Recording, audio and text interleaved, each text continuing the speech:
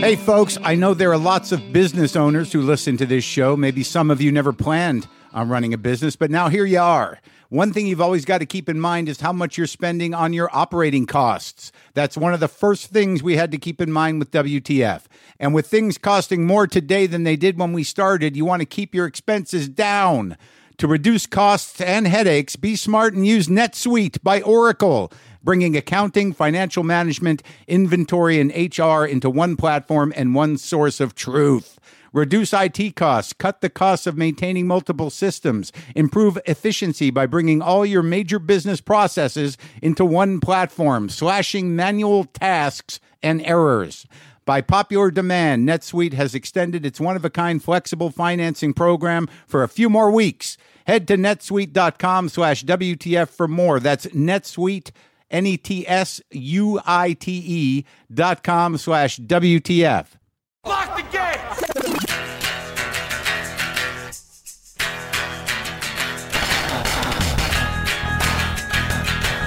All right, let's do this. How are you, what the fuckers, what the fuck buddies, what the fucking ears, what the fuck sticks, what the fuck Minster Fullers?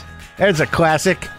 What's happening? I'm Mark Maron. This is my podcast, WTF. It's a show that you listen to on your device or your computer, and you can do it through earbuds or headphones, or you can listen to it right out of the speakers on whatever you know what it is. I'm back from Europe. Been back a couple days now. By the way, Drew Carey is on the show, and it was a whopper. Yeah, it's a big talk, and I had no idea. I had no idea about anything about that guy, and he just wanted to come by, and it was great. I'd met him once before, but you just never know. I don't know about you, but I never know, and it was great. We had some laughs. I learned some stuff. There was some inspiration to it.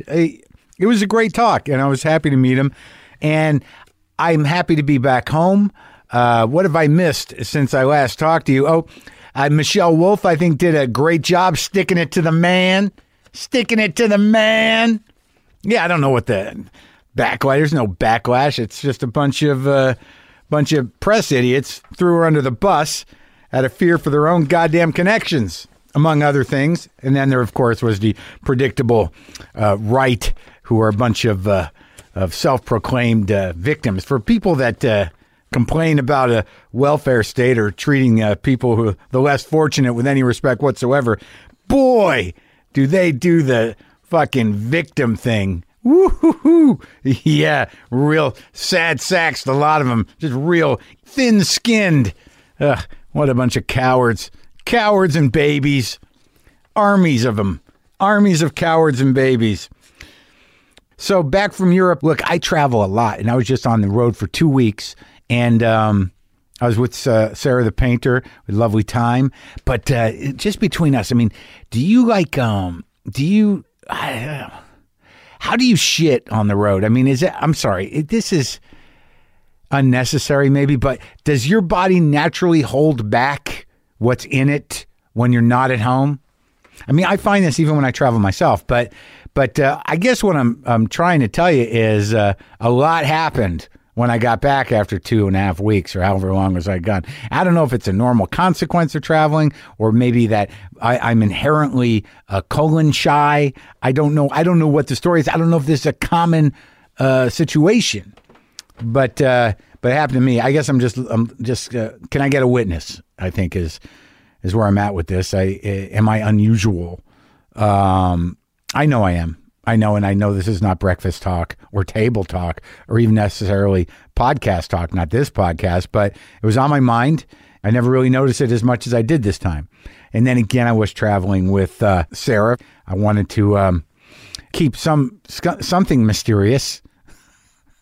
You know, you cross a line with intimacy where there's just there's no mystery anymore, and it's more comfortable, but it's all out there. You know what I mean? So maybe my insides are saying, you know what? Let's keep this a secret for a little while longer. All of this. Let's not go all out. But I did have a lovely time. I'm happy to be home. I think it sounds pretty good right now, and I think this garage is really starting to work out. I've been having longer conversations in here. It feels like some of the more consistently than I was at the old place. And this kid Julian, who I had hand build me some sound platforms, I had him just build me some stuff, and he built it. It's got a nice homemade feel to it, but they look good, and they sort of encase me in these platforms that he built, and I think they're working, and I kind of like it in here. I don't know. I'm glad I do. I didn't know if it was going to happen, but I'm glad I do. So I get home, immediately start worrying. The jet lag's been kind of fucked up, but then I woke up today, and LaFonda is having a hard time peeing. Then I'm finding puddles of bloody pee everywhere, and there's blood here and there. I don't know how long it's going on for. I was away for 2 weeks. I asked a guy who was staying at my house if he noticed anything. She's been a little crying a bit, but it was just all, I don't know. Today she waited to get this ill till this morning, and I took her in and put her through that. She's a 14-year-old cat. She's a little cat, and I got to get her in the box, which is a fucking nightmare. And hopefully it's just a bladder infection. That's where we're at. But the drama of getting a cat to a vet, me stressing out, me knowing they're getting old. They've been so happy over here at the new house, and and then the vet said something to Sarah about how when you leave, it's like they go through like a horrendous grief. It's very stressful, and I was away for 2 weeks, and I can't. You can't just build your life completely around the cats. You got to go out and live, and I learned that a long time ago. But it's it's sort of sad, and I hope she's going to be okay. Thank you. I'm not asking for hopes and prayers or anything, but she seems all right. She's a little loopy, but I'll let you know. That's what happened today. It was stressful, but I'm okay. I'm back in town. Got some new sound panels going. Everything's all right. Watched a rat lumber across my front yard yesterday. I just saw this little guy, looked like a torpedo going through the grass in my front yard. I was probably about 30, 40 feet away, and I'm like, what the fuck? And I run over, and I just watched this rat kind of move through the yard and look for a place to go into the house, around the side, in the walls. Didn't look like he lived there. It looked like he was on his, I don't know, he didn't seem well. It was daytime, and I followed him, and he looked at me. I looked at him. He didn't seem that there was an urgency there, and that usually means that's a sick fucking rat. A rat with no urgency is a sick rat. There's a quotable. Here's another one that I wrote down for some reason. There's too much to watch. When people say that about TV and what's on streaming and everything, too much to watch, I think, is today's version of there's nothing on. Think about it. Maybe it works, maybe it doesn't. Drew Carey is a nice guy. He's a funny guy. He's a guy that's got a hell of a job in show business. He's the host of The Price is Right, which is still on weekdays at 11 a.m. on CBS forever, and it will be forever. And we get up to that point. We talk about how he got that gig. But I was completely surprised with this chat, and I really enjoyed it, and I think he did too. We had some laughs. He's a laugher. This is me and Drew. Sometimes I wish I paid more attention in school, or in some cases, any attention at all. There are probably a lot of things I could have gotten more out of, like literature, and now it's probably not in the cards to go back to school and study the classics. But luckily for us, there's a new podcast called The Foxed Page that dives deep into the best books of all time. This is basically like the best possible college English class, but more relaxed and fun. No pressure of grades or needing to prepare something to say in class. It's only the books you want to read and know about, presented by best-selling author Kimberly Ford. Everything from Cormac McCarthy to Madame Bovary, from classics like Frankenstein to modern hits like Lessons in Chemistry. I love Ireland, but I missed the boat on James Joyce. The Foxed Page has a 3-part series on Dubliners, and that's a pretty great starting point. Want to get the most out of what you read? The Foxed Page is for you. Get it now wherever you get your podcasts. Gary.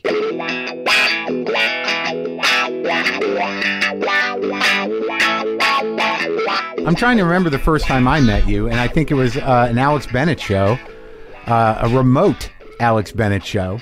Oh, wow. Yeah, in San Oh, Francisco. so at a bar. Yeah, at a bar or something. I remember it was really crowded. It was like dark wood place with booths. Right, yeah. And it was like a place where we put peanuts on the floor. But that weird thing when you do the radio in the morning at the place, everyone's eating like full dinners. You know, like Yeah. there's always like this weird buffet of food. It's like 7 a.m. and people are eating like like They had stew nachos and and chili and nachos and Yeah. burgers. It was what the place had to offer. Right. And for some reason, when you're doing morning radio, you're sort of like, this is the way we live. I remember We're eating dinner now. I remember people were drinking beer Sure. Of course. at 10 in the morning. Right, because you were probably commenting on it. I'm like, really? Is this happening? That was weird. Yeah. But like, I mean, Christ, you like, that was a long time ago. That must have been like 91, 92 probably. Is he still on the air? I think he's on Sirius. Oh, okay. Oh, another thing I have to tell you is I got to apologize for something that you probably don't remember. If you have to go through that step, are you in the program? I am, but it's not that big a deal. It's not one of those.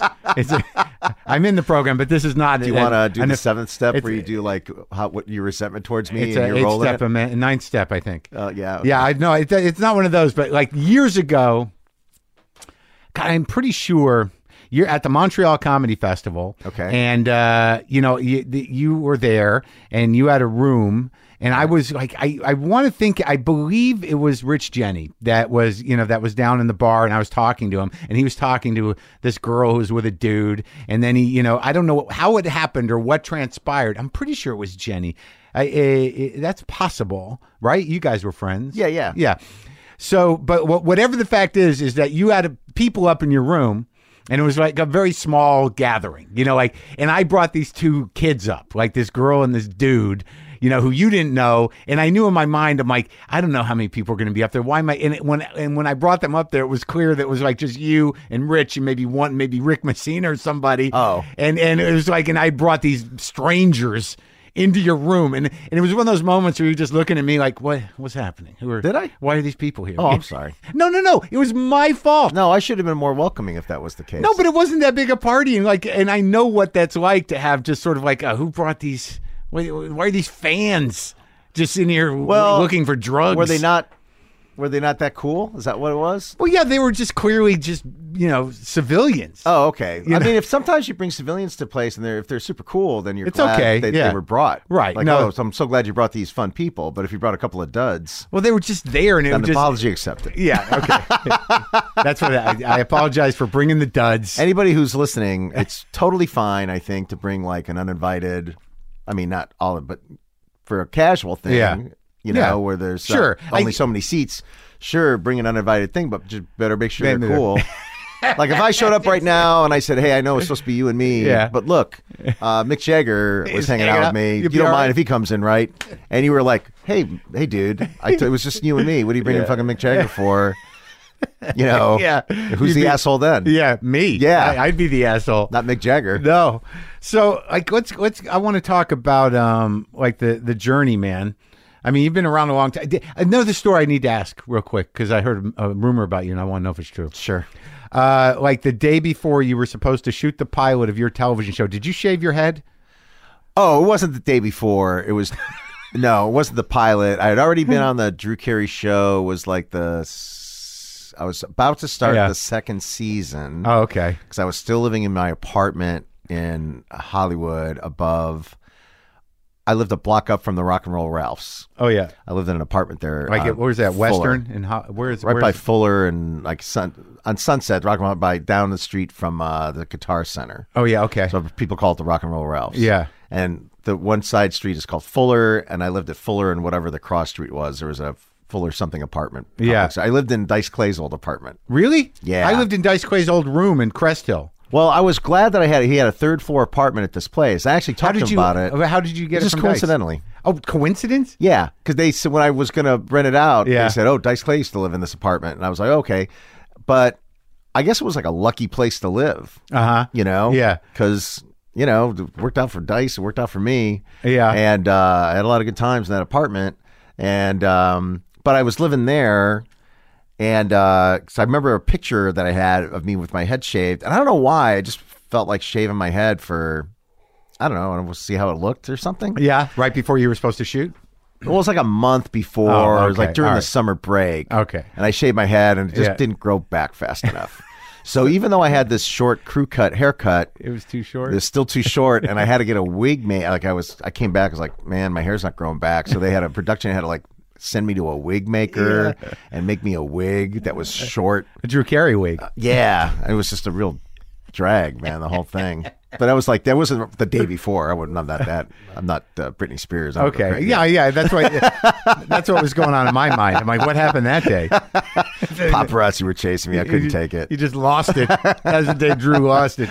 Yeah. But so Cleveland, I have I appreciate Cleveland a little more than I used to, and because there's like on that Me one too. block.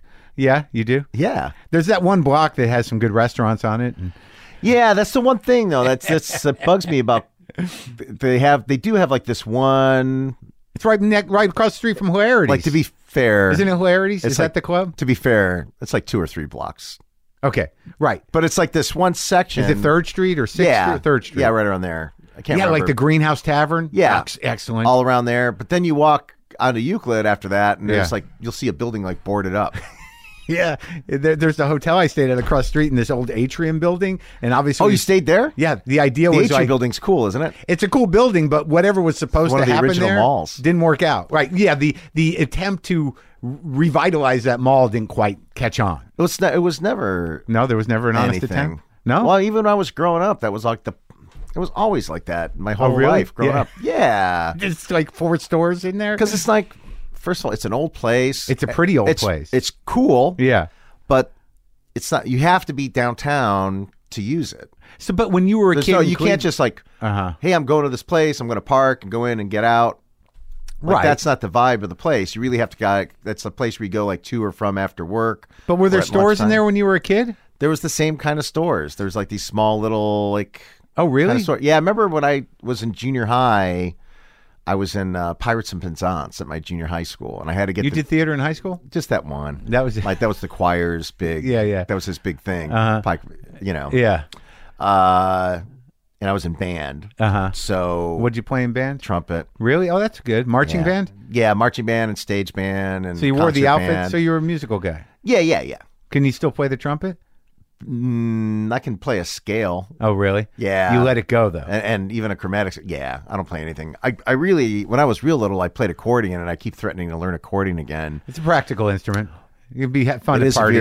it is if you're a comedian. Sure. Like there's a lot of guitar. There's a few guitar racks out there. There's I a don't few wanna say left? A lot. Yeah, there's a few left. There were more back in the day, though. They right? were. Yeah, and I had no problem with them. No? No, I mean, do you remember comics used to complain about this guy's a guitar act? Guitar act, yeah. But there's a couple of them that were really funny. Yeah. Bob Saget had a guitar act. The Smothers Brothers were a guitar act. Sure. And I idolized the Smothers Brothers. Right. Well, one of them had a guitar. They Right? both played. Did they? Oh, we'll go guitar and a bass. Okay. But right. let's- That's right. Let's call them a guitar Sure. act. Okay, fine. So I don't care what you use as long as you're funny. I think Judy Tenuta used an accordion. No, I think you're right. Emo Phillips used to come on stage with the trombone. He didn't play. He just would hold it. Oh. For like the entire act. One guy, I'm trying to remember this guy's name. I think about him all the time. I'm blanking on his name. I apologize. Yeah, I hope dude. I can remember. Wherever you are, Go I ahead. apologize. But he was really funny and a really good, and not just a guitar, but a really funny, like thoughtful one. And he had a thing in his act where he would have the audience do a sing along, like a typical guitar guy sing along. Yeah. Like, okay, 3-hour tour. Have him do that, and then Yeah. plop plop fizz fizz. And whatever they'd have Yeah. that, and then he would go to the crowd and go, okay, name your congressman.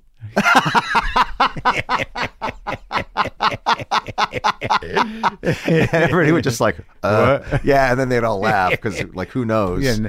As political as you think everybody, like, it's different now. I think people are more political now than they were 4 years ago or whatever. Yeah, because they're freaking out and they realize, Yeah. like, maybe I should engage in Paying this a little process. more attention. Yeah. But right before I did Price is Right, the reason I was on the Price is Right's radar is because there was a guy named Michael Davies who does Men in Blazers now. He's Yeah. a TV producer Yeah. guy, and now he does Men in Blazers, about a soccer thing, and plus other stuff. But he approached me.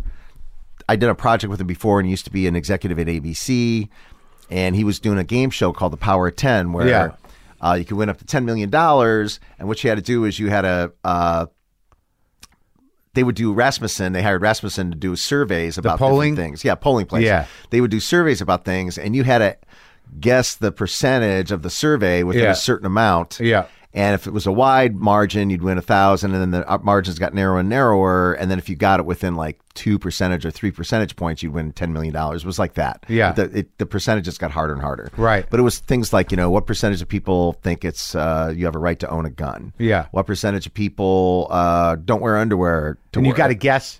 Yeah. Yeah. And you would be like, some would be funny, and some would be, and some would be like serious political things I would discuss with the contestant, and then they would try to answer. So when he pitched me the idea, I got a call from I was retired, and I didn't want to do anything unless it was fun. That was Yeah. my thing. I said, if it's fun, I'll do it. If I think it's cool, I remember I'll do that. it. I remember that, Drew Carey. But I don't like, want to. I'm done. But I don't need money. Yeah. So if you have a project, it's not about money. It's just about if I think it's goofy or enough Yeah. to do. They're fun enough to do. So my manager calls, says, "Oh, he wants to pitch you a show. It looks pretty good. You think you might like it?" Okay. So I was friends with the George Voinovich and his best friends with his daughter Betsy, and so I got to know the family. And George Voinovich was mayor of Cleveland, 2-term governor, 2-term senator, very popular politician. He was a senator at the time. Yeah. He was in L.A., California for something, and he was staying at the Beverly Hilton. And I was going to meet him for lunch. So while I'm waiting for him, I get the call about the show.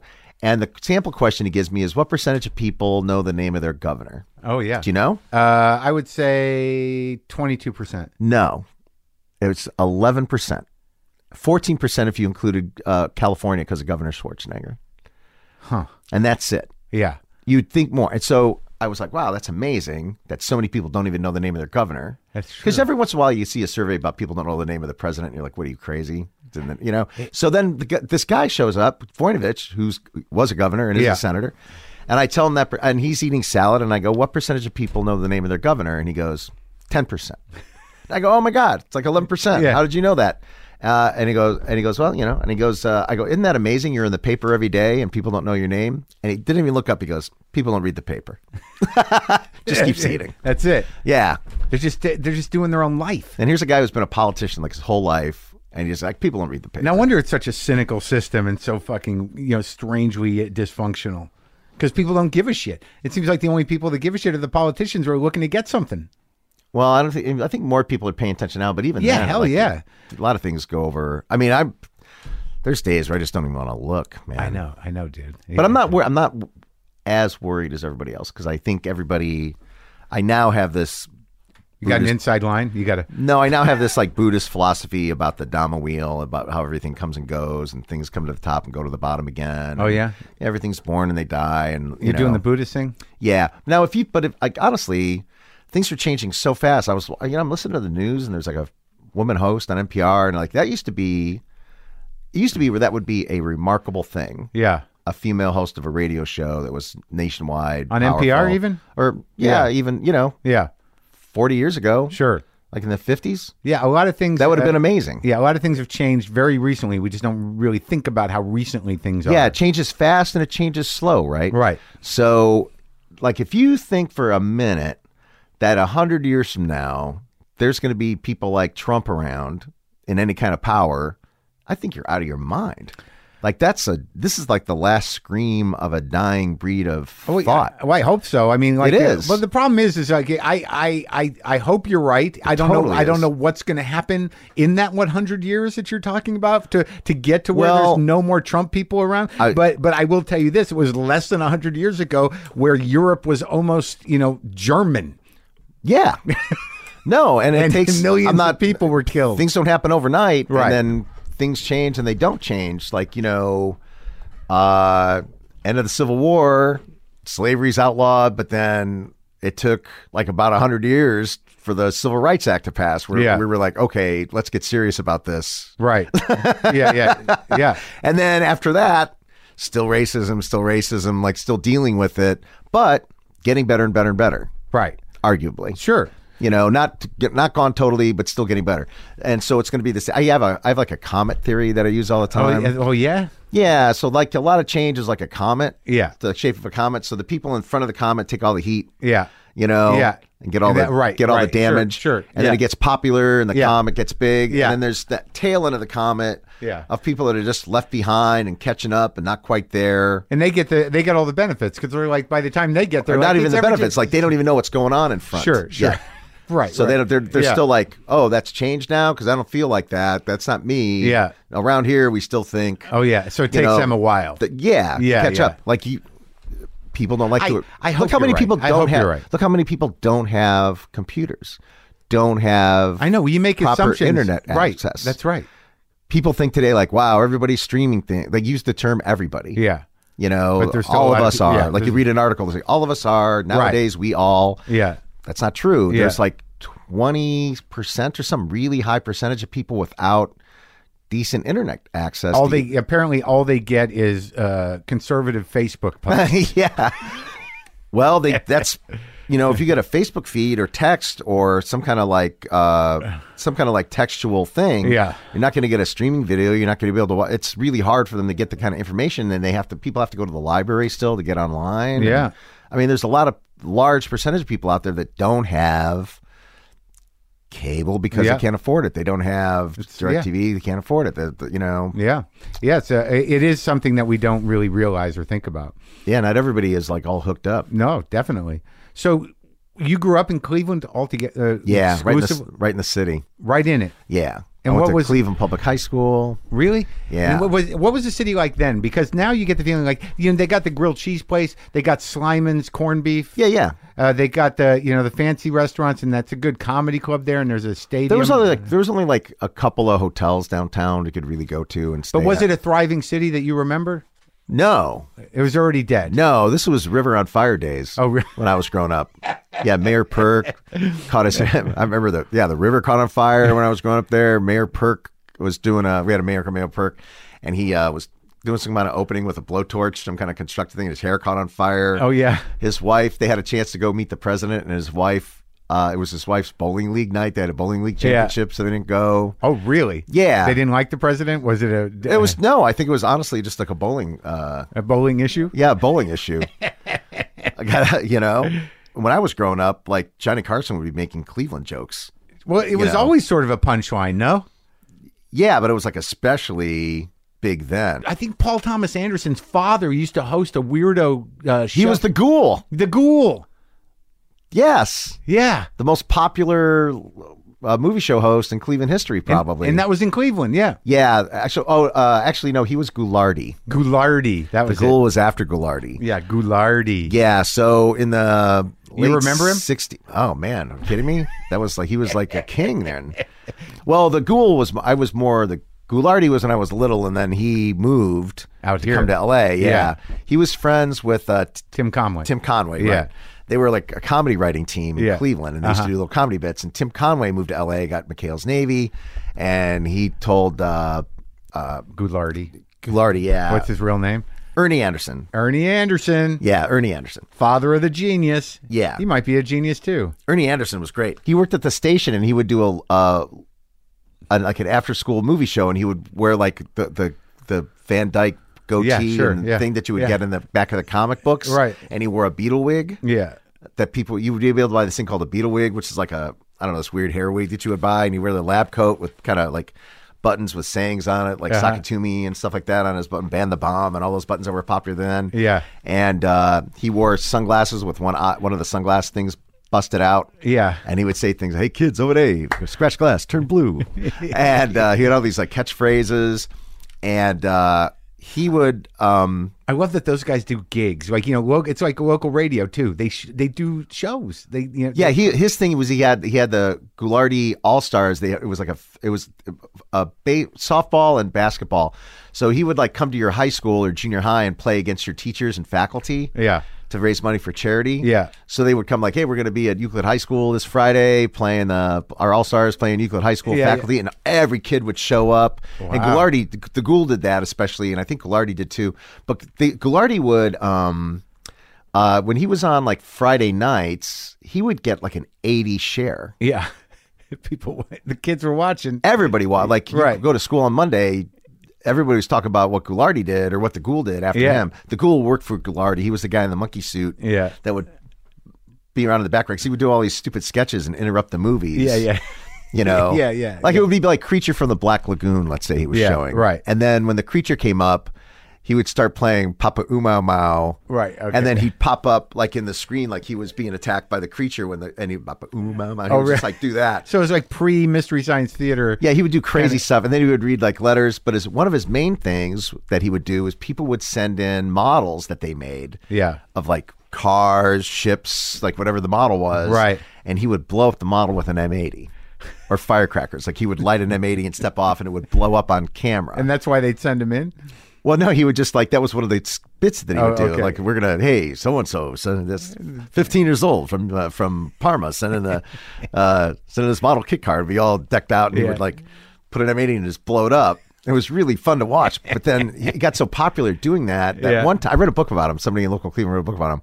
Somebody back then, and this is like in the late 60s, made a stick of dynamite at home out of M80 and stuff, and just like took all the gunpowder, made their own stick of dynamite, got on the fucking public bus, took it down to the TV station. Hey, I have something for the ghoul that I want to drop off to him. You make sure he gets it. Sure thing. They get him this stick of dynamite. Can you imagine? Yeah. They get him the stick of dynamite. He's this pretty cool. Yeah. And he goes to blow up a model, and he lights it, and he like runs away, and it blows the glass out of the sound booth. Oh my God. It blows up so big the glass in the sound booth shattered. Yeah. That's the kind of shit he did. I think he got suspended or something for that. He's lucky he didn't kill people. I think Goulardi, the guy that took off from him, got suspended for blowing up a mouse with a firecracker. Oh my God. He blew up a mouse because he thought it'd be funny. Yeah, you know that tradition of radio still exists. And it happened in Cleveland, dude. I was in Cleveland doing I believe. Oh, this is on TV. I know. Yeah. But like I was in Cleveland doing a morning show. It's just strange that I just realized I think it was Cleveland where, when you do morning shows, you don't know what the crew's going to be like. You don't know what their angle is. If they're shock jocks. No. But I get there and there's panic. There's a guy running down the hall. He's got no shirt on. And I'm like, what the fuck is happening? It's 7:30, and like, I'm like, what's going on? It's noon to them. But apparently it's some guy going like, oh, the puke cannon didn't work. So, oh my God. Yeah, it was. See, this is radio. I guess there's a video element in it, but they'd taken a weed blower and some guy was going to make himself vomit milk into this weed blower, and it was going to, the idea, but everything, there was puke all over the ceiling. I had to go to another studio, and I'm like, is this really where radio's at? Man, it's unbelievable. People in Cleveland had the real, because the city was getting made fun of so much, like everybody, like Cleveland was exactly the punchline. Like a full Cleveland outfit was like a leisure suit, right? Like a light blue leisure suit, head to toe. They called it that. They called that a full Cleveland. They did. That's what it's called. Yeah, look it up. That's a full Cleveland. I wore a full Cleveland on this first night of my bar mitzvah. So you grew up Friday night. I wore a full Cleveland in Albuquerque, New Mexico. Right, and at the time, like the Indians were like the last place team every year. The Cleveland Indians never won anything. They would play at Cleveland Municipal Stadium, which held like 70,000 people. That's where the Browns played. The Browns were decent. Yeah. The Cleveland Indians always sucked. So I would go to, it would have like, seriously, seat like 70,000 people, 68,000, something like that. Yeah. And they would have 5,000 people there. Yeah. Totally empty. Oh. I would go with my friends when I was in high school, and we would buy a bleacher ticket and then just walk up to like the box seats and just have a seat. Wherever hang we out, wanted. drink beers. Like, who was going to stop us? Yeah. Right. They're barely looking at tickets. It was just something to do, right? Just something to do. But so, like, how many brothers and sisters do you have? 2 older brothers. It was the 3, and like, and my mom. And your mom. My dad died when I was 8 years old. Really? Yeah. I don't know why I'm questioning that, but that's pretty horrible. I made it up. Makes me look more pathetic. I don't know why I do that all the time. I'm like, really? Like, why? Well, I barely remember him too because he was always sick. He had like heart attack, stroke, blood clots. He had brain tumor. He had all kinds of problems. Was it genetic? Are you all right? Yeah, I'm good. Oh, good. He just didn't. I mean, I don't know. Didn't eat right or whatever. I know people that's back there. Was just eating. He loved beer and steak. Yeah. Oh, that. So So you remember? He drank a lot. He was a big drinker. Oh. My mom used to tell me funny stuff. I don't tell this to a lot of people, on public anyway. But what the hell?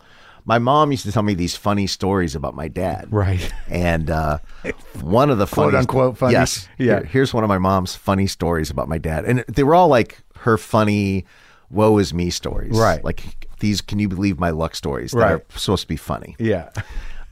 or amusing. Yeah. But it's not like, let me tell you the story about your asshole dad. Right. It was It like, was sort of cute. Can you believe my luck? Yeah, yeah. Oh, Here's right. what happened to me. So she told my dad once, Yeah. that if he ever came home drunk again, she was going to call the police. Right. Ha ha ha. And he comes home drunk. Yeah. She calls the police. Yeah. The cop that shows up is a drinking buddy of my dad's. Right. And sees my dad and goes, "Oh my God, Lou, are you okay?" That's my mom's funny story. And I always thought like, oh yeah, haha. That was like a funny fit. And then I lately I've been thinking like, wow, how bad does it have to get with a couple Right. where the woman goes, "Do that again, motherfucker. And I'm calling the cops. Behave like this again in my house in Yeah. front of the kids with me. I'm going to call because I don't know what else to do. I've screamed at you. I've done everything else that the kids probably didn't see. Yeah. I'm going to call the police. What do you think of that?" And then she finally has to call the police and it doesn't work out. And it's a cute story. Years Now it's a later. cute story. Yeah. And Wow. or he one time my dad lost his job. He got laid off. He was a draftsman for General Motors. He worked at the tank plant on Brook Park. And he lost. He got laid off, and it was around Christmas time. So him and his buddy decided they were going to sell Christmas trees at the gas station. Yeah.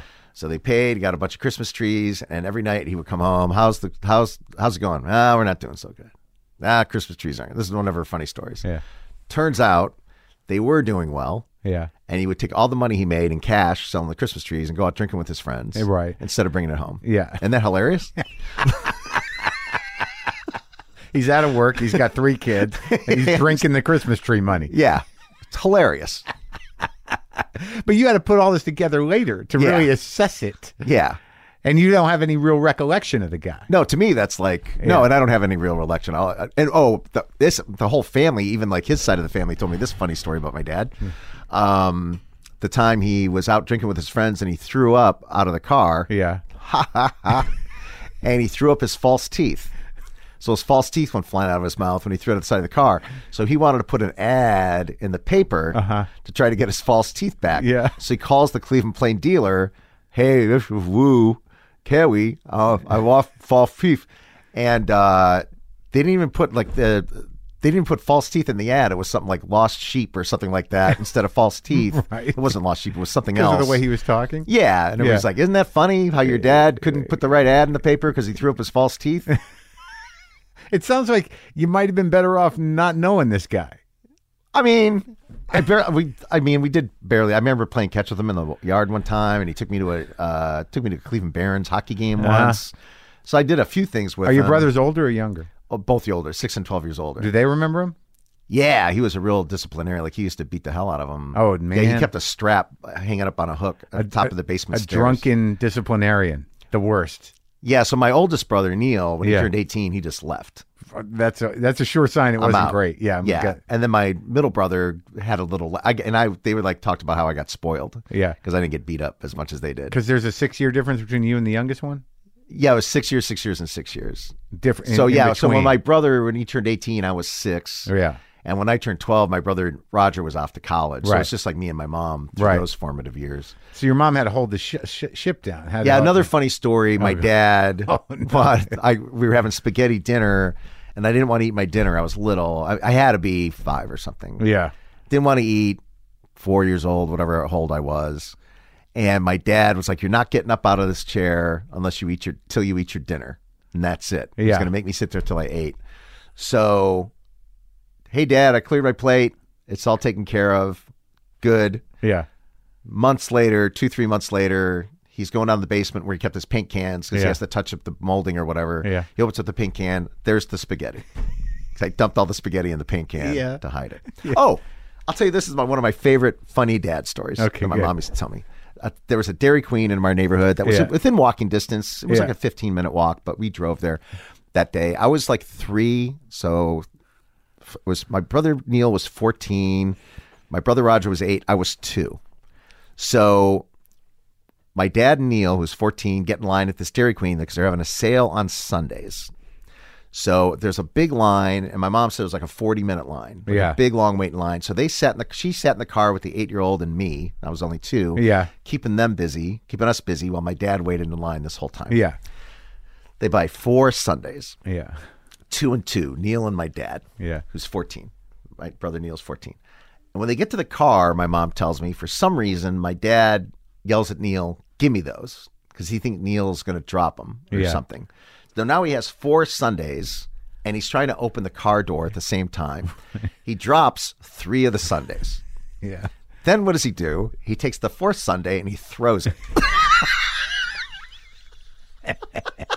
They get in the car, they go home, nobody gets any. Nobody gets a Sunday. No. Fuck it. Nobody gets anything. Fuck it. I would have done that. I might have done In that. front of the whole family. Oh man. I'm going out for a drink. Slam. You do that again, I'm calling the police. Oh. Call him. See if I give a fuck, bitch. So your mother must have been tough. Well, she was like a church lady. Oh yeah. Yeah, like a sweet church lady. So I mean, I don't know. She just took it, I guess, huh? Yeah. And then, but once he was gone, your relationship with her must have been solid.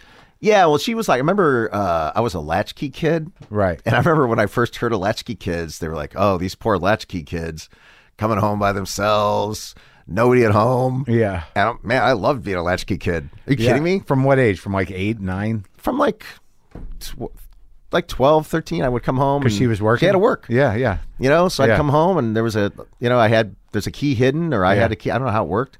But I would come home, there'd be nobody there, and I'd make my own sandwich Watch or TV. whatever, Yeah. watch cartoons, Three Yeah. Stooges. Yeah. You know? And Yeah. I loved it. Yeah. It's like, God bless latchkey kids, Sure. man. So what drove you to music? I mean, like, how'd you get involved with the band stuff? Oh, I there was a mean, guy that came to my house who was selling music lessons from the local music place. Yeah. Yeah, it was like a music store on Memphis Avenue. Yeah. And some guy showed up and like, hey, let's talk about music lessons. I don't know if she went to them and Right. he showed up. Oh, I don't know okay. how it Yeah, yeah. happened. My mom Yeah. played piano. Okay. And we had a piano in the house. My dad liked to fool around with the ukulele and stuff. So they Yeah. were kind of, Yeah. they There's liked music around. Yeah, back then, you had to entertain yourself. Sure. And so TVs were only like 10 inches. Yeah.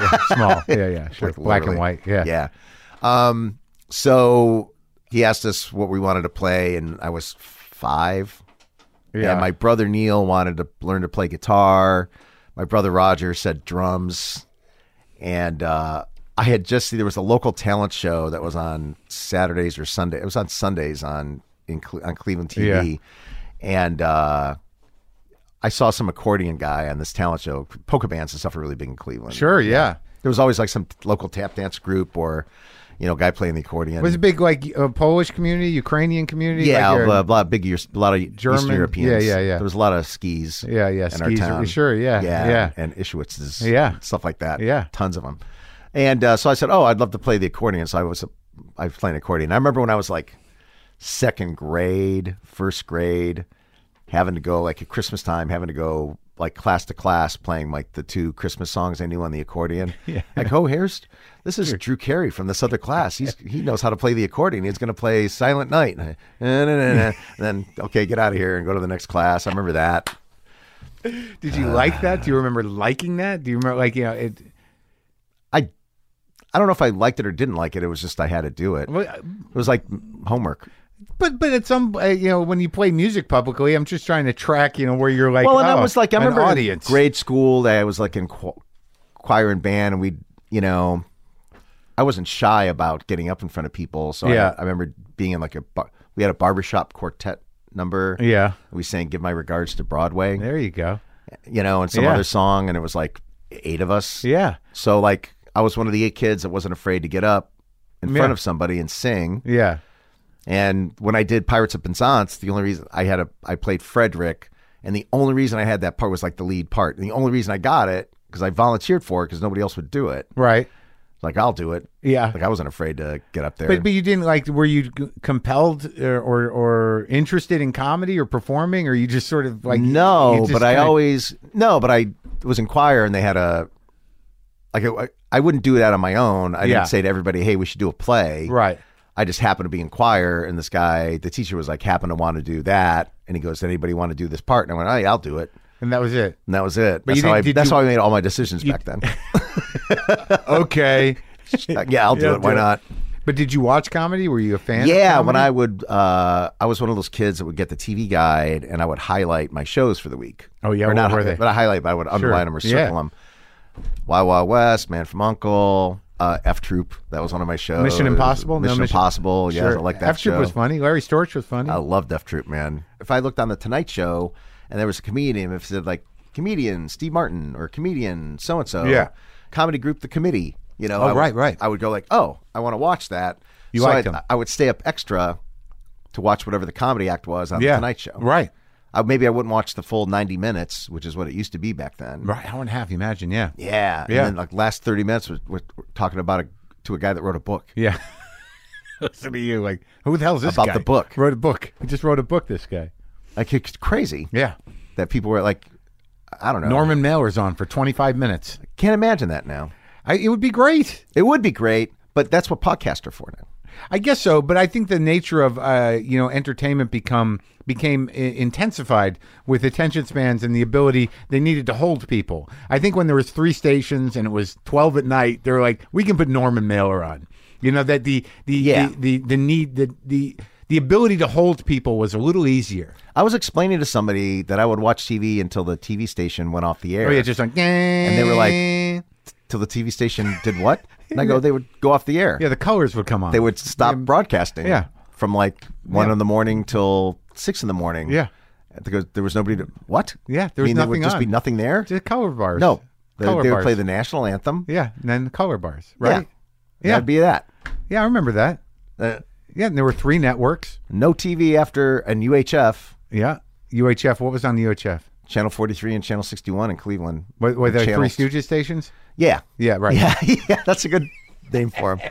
Bowery Boys and 3 Stooges. Yeah. All day long. Yes. Maybe Laurel and Hardy. Wow. Yeah. Yeah, I used to love the Bowery Boys, but I Sure. guess they were just like the cheapest one to get, right? Dead End Kids. I don't know why. You know, I used to watch in my grandparents' house.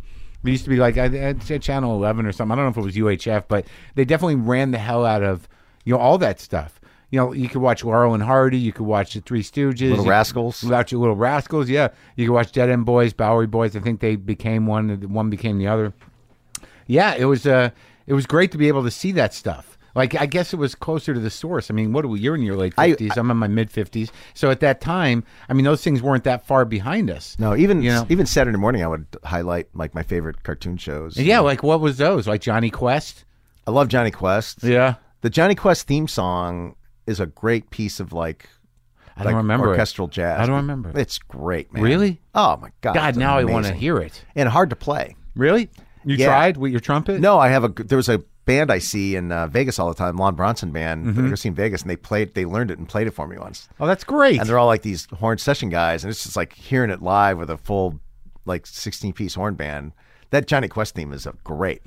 So, do you go to college? Do you do the whole college thing? Yeah, so I skipped my senior year Yeah. in high school because I had enough credits to graduate. Yeah. And all I needed to do was take senior English in the summer. Okay. So I took senior English in the summer because I was like, why would I stick around? I'm already bored. Yeah. Took senior English, didn't have a commencement or anything. I just went to the principal's office, got Yeah. my diploma, and I applied to Kent State, and I got in. And my first major was criminal justice studies because I used to watch a lot of cop shows back then. There was a show called Police Story. Yeah. Joseph Wamba's Police Story. He was a big Joseph Wamba. Yeah. He was a big famous crime writer. He The wrote- Hell Street Blues, right? Was that him or Joseph Wamba? No. The Onion Field or Yeah. okay. He wrote The Onion Field and The Choir Boys. Choir Boys, right? Yeah. Yeah. And a couple other ones. He was a LAPD cop, and he was famous for writing Right. books about the LAPD and being a cop. The dark side. Yeah, they were Yeah. always like the, Right. cops with drinking problems, Yeah. cops with things like in the Onion Field, like those Yeah. guys. They always had this bad background, like psychologically how damaged they were after the event or whatever happened. Yeah.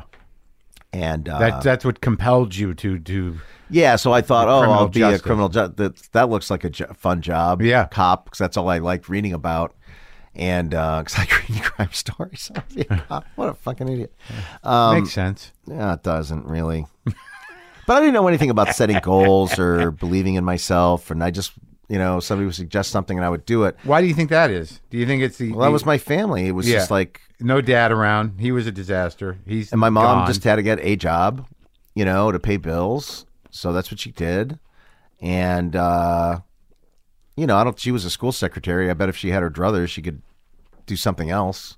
But she had a family to kid to I raise think it and was. bills to pay. It wasn't a bad impulse to go into criminal justice. It was interesting. You were interested in it. Well, my first grade point average was a 0.5. Oh, good work. Yeah. Yeah. So you didn't take to college. No.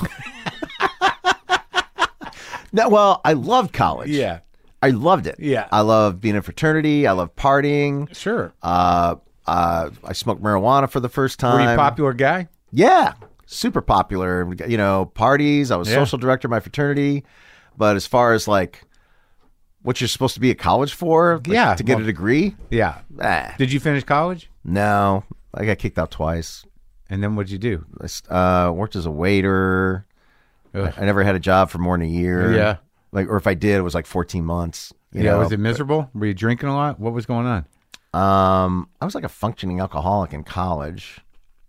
Now that I think about it. Yeah. Like I probably didn't help with the studies. the weekend started on Thursday. I was one of those guys, happy hour starts on Thursday, maybe even Wednesday, Yeah. and Thursday was like half price. Wednesday was ladies' night. Thursday was half off. And I knew every night of the week which bar to be at, Yeah. Yeah. Tuesdays, this is the spot that's hot, Right. Yeah.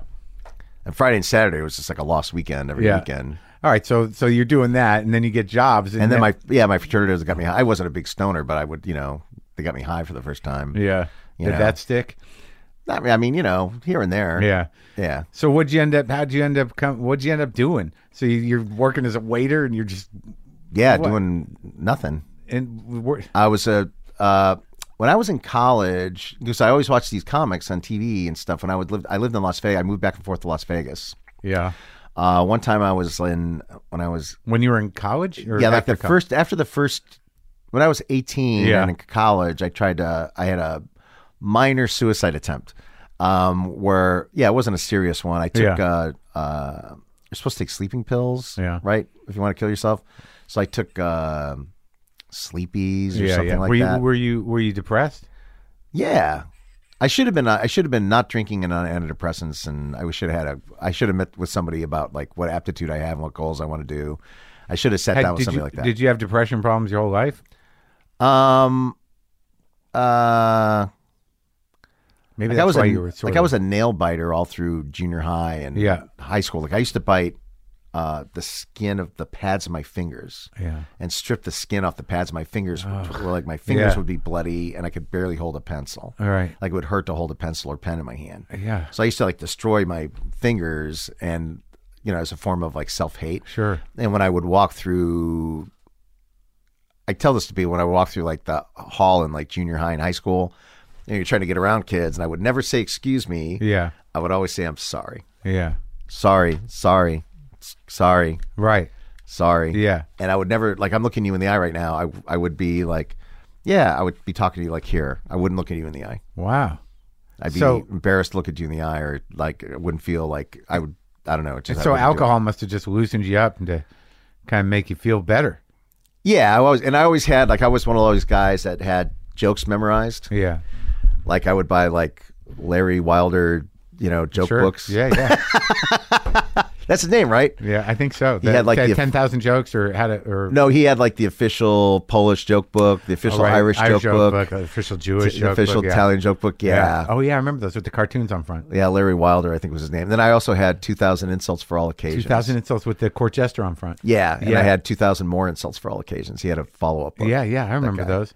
She was so ugly she could make a train, took a dirt road. So this was this is how That was you one of them. a way to communicate, Yeah, I had all these jokes memorized, and if I listened just to get through life. I'd listen to morning radio, or I'd hear a comic on TV on the Tonight Show, and I would hear the jokes they had, and I would like, oh, that's a good joke, and I would say, I would credit them. I wouldn't make it my joke. I would go, oh, so and so was on TV. He This had is just in a social environment, like when Yeah. you're working at the restaurant. yeah, and I remember there was a time where I really hated Steve Martin. yeah, Like when he first came out, I was like such a huge fan. Like, he's great, like one of the most innovative comedians right, yeah, that ever lived. yeah. But then when I was in college and in my fraternity, you could not go anywhere to any party without somebody going, excuse me. You couldn't get away from it. Yeah. Everybody. Or they would be rolling a joint and go, hey, let's get small. Yeah. They would do that. Right. And I was just like, what the fuck with this guy already? Enough. Enough. Well, when did you try to kill yourself? So it was like that. I was like I was 18. My birthday's in May, so it was like in the spring. Yeah. When I was 18. So I took these like over the counter sleeping pills. I could have swallowed the whole bottle, and I just would have slept 10 hours. Yeah. Right. So no one knew that you tried to kill yourself? Well, there was a party downstairs. And I would just I remember being mad that they were at a party and mad that they were enjoying themselves. I remember being really angry, like, who the fuck are these people having fun? Yeah. Yeah. You know? No, I used to feel that. The fuck is with these people with dates? Don't they know? Having fun. Yeah. The fuck is wrong with them? Yeah. You know, just thinking like that generally. And I went and I swallowed a bunch of these over-the-counter sleeping pills, washed it down with a beer, laid in bed. And I was a big Christian kid when I was in junior. I was a Pentecostal Christian when I was in junior high and high school. Yeah. That really fucked me up royal, to be honest. Because of your mom? No, my mom was a Presbyterian, like a regular Presbyterian church. And then there was a friend of mine in junior high that belonged to a Pentecostal church, an Assembly of God church, and he invited me to one of his youth group meetings. And I ended up going to the church service, and I got saved. They had they're really powerful preachers at all these churches, and they make a case. Yeah. And if you're a sinner and if you're feeling bad and you want Jesus to help you, do you feel bad about yourself? You're feeling lost and lonely? A little bit, yeah. 12-year-old? Yeah. 12-and-a-half-year-old? Yeah, I am 13, a little. confused about things? Yeah, I'm scared. Come on up here. Jesus will save you. Jesus my loves God, you. what's happening? Come on up here and pray with us, and it'll be all right. And then they dip you in the water and grab No, there your wasn't head? water. It was like I stood in front and he lay a hand on your head, and I was like crying on the ground, talking in tongues, like that, all that stuff. Oh, my God. Like right before I turned 13. It got you. Yeah. And then I was going to this church all the time. I wouldn't go to my mom's church anymore. I would just go to this Pentecostal church. And I would go I would try to save kids at school. I got in trouble at Bible camp. I went to like a regular Bible camp. Yeah. Presbyterian, and I got in trouble because I saved like 3 of the kids, and they were all emotional and crying, and they pulled me aside and they told me not to do that anymore. Stop saving people. Yeah, and I really want people would ask me what I wanted to do for when I grow up, and I want to be a preacher. I want to be a minister and tell people about Jesus. Yeah. That's what I wanted to do. And I would pass out chick tracts in my high school. Sure, I in love junior those. high. Yeah, the little comic books. Well, I read them, and they weren't like kitschy, haha to me. I was like, "Fuck, man, look at this. The world's going to end. You better get right, or you're going to go to hell and burn." And I remember there was a thing I bought at one of the youth group things. You used to go to these overnight things. This thing in Columbus, and they had Andre Crouch and the Disciples were playing. They were the big headlining band, and. So when the whole youth group went down there, and we were all like 13, 14, we just tore up the hotel and, pet burping contest and stuff like that. Yeah. And like, hey, look how big a shit I took, look at that. I remember that. People like bragging about the size of their shit. Yeah. That's a big exciting thing. 14-year-old boy. When you're 14. Yeah. So when did this start to fall apart on you? I bought this thing called the Jesus Person Maturity Manual, and it was like an 8x11 booklet. A little thin. It was like, 50 pages maybe. Yeah. And it had a chapter on like, responsibility and obeying your parents. And they had a chapter on masturbation and how masturbation was bad for you and you shouldn't masturbate. Oof. Which was like, I thought I was going to hell. Yeah. It's the every day, all day. Yeah, sure. I'd like be on the bus going to school and get a boner. Yeah. For like no reason. Right, sure. Out of nowhere. I wasn't even thinking about sex or anything. Yeah. I'd just get a boner. I miss those days. And I'd have to cover with my Trapper Keeper. Yeah. Thank God for the Mead Trapper Keeper, man. The boner cover. Yeah. That's what it is. Both hands, walking weird. Yeah. Yeah.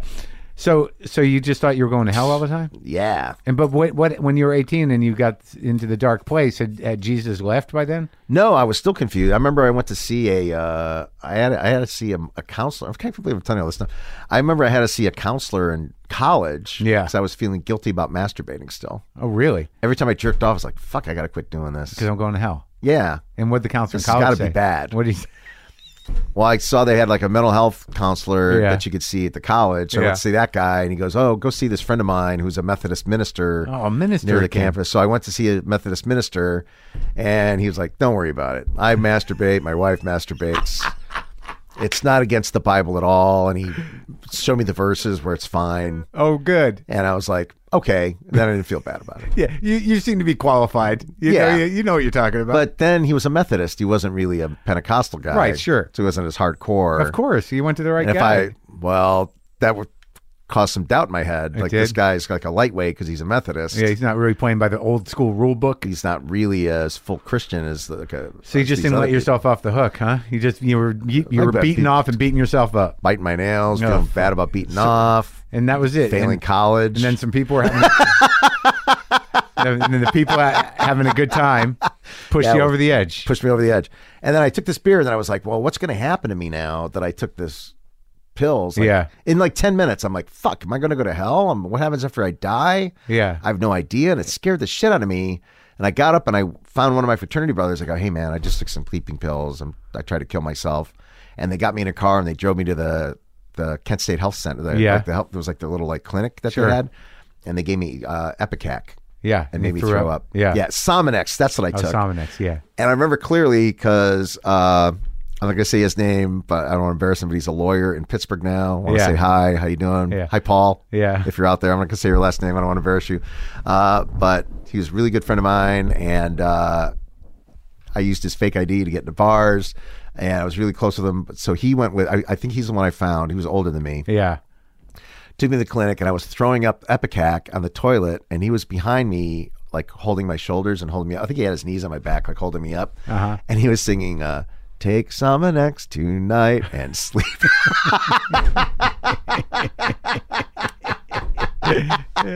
While I was thrown up. So that was that. And then I had to see a counselor. I went to see a counselor for a few sessions, and, I get kicked out of school.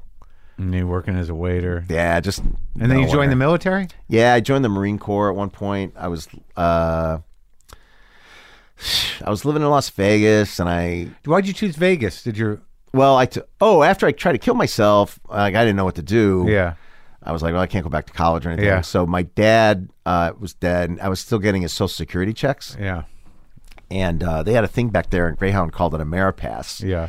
And you could buy I don't know how much it was, but you could buy like a thing for like a month, and a 30-day Ameripass, and you could ride any Greyhound bus anywhere by just showing that pass and hopping on, so you could see America. Yeah, that was the ad. Yeah, and so I bought an Ameripass, and I had money from my dad's Social Security checks that I was getting.